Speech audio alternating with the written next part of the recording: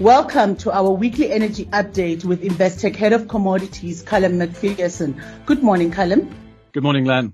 The next OPEC Plus meeting is being held this coming Sunday. What might come out of that meeting?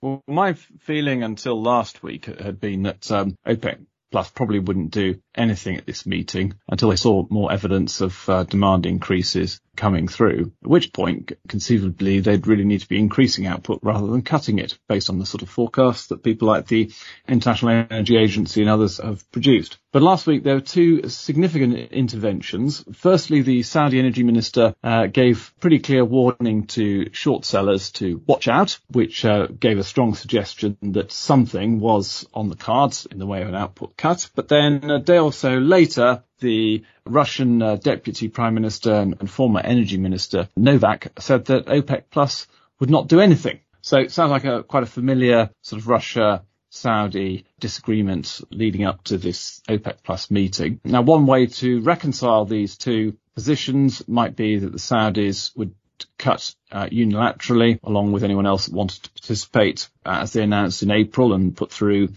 seemingly this month. But the credibility of doing that kind of thing is diminishing. I mean, for a start, the last sort of proper OPEC Plus cut that was announced last year was for 2 million barrels per day. But in the event, only 500,000 was delivered, as Saudi Arabia really was the only country to make a meaningful contribution to those cuts. Then in April, again, the Saudis agreed a voluntary cut with various other members, including the UAE and, in theory, Russia, although I think it's just producing as much as it can anyway. But that was not an official OPEC Plus agreement. And clearly, the Saudis, which suggests the Saudis are having difficulty getting everybody on side with putting through cuts. And we don't yet know how much has actually been cut during the month of May. So that's going to be very interesting to see when we start to get figures on that. And so it's very hard really for the market to have confidence in OPEC's position in view of this kind of sort of public disagreement, really. And so it's consequently very hard to know quite what will come out of the meeting next weekend. And how has the market taken this uncertainty? Well, the market rallied after the Saudi comments at the start of the week, and that rally accelerated on news of a large fall in US inventories, which fell by 12 million barrels. That's pretty significant on a historic basis.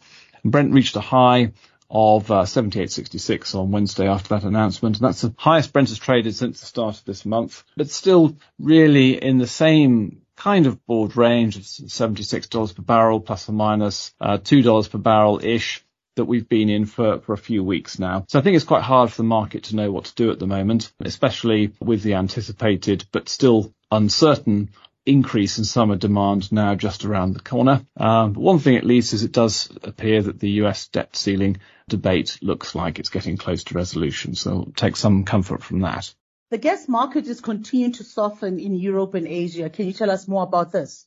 Amazingly, really, the UK gas price is now trading at around 55 pence per therm in the front month. And that's pretty much in line with the sort of very long-term average of the gas prices here. So really quite an extraordinary change compared to what we were seeing only a few months ago. And also, if we look across the energy mix, so we compare oil and gas in Europe and Asia, we see that gas prices in Europe and Asia are now quite significantly below oil prices on an energy equivalent basis. And that's the way things looked historically before we had all the ructions of the last couple of years. So in that sense, the market does look like it's returned to normal. Also notable that gas in Asia is trading higher than in Europe. Europe, of course, an easy destination for US LNG. And there's also been very strong renewable generation in recent weeks across Europe, very strong solar output, for example. So that's the story, at least at the front end of the curve.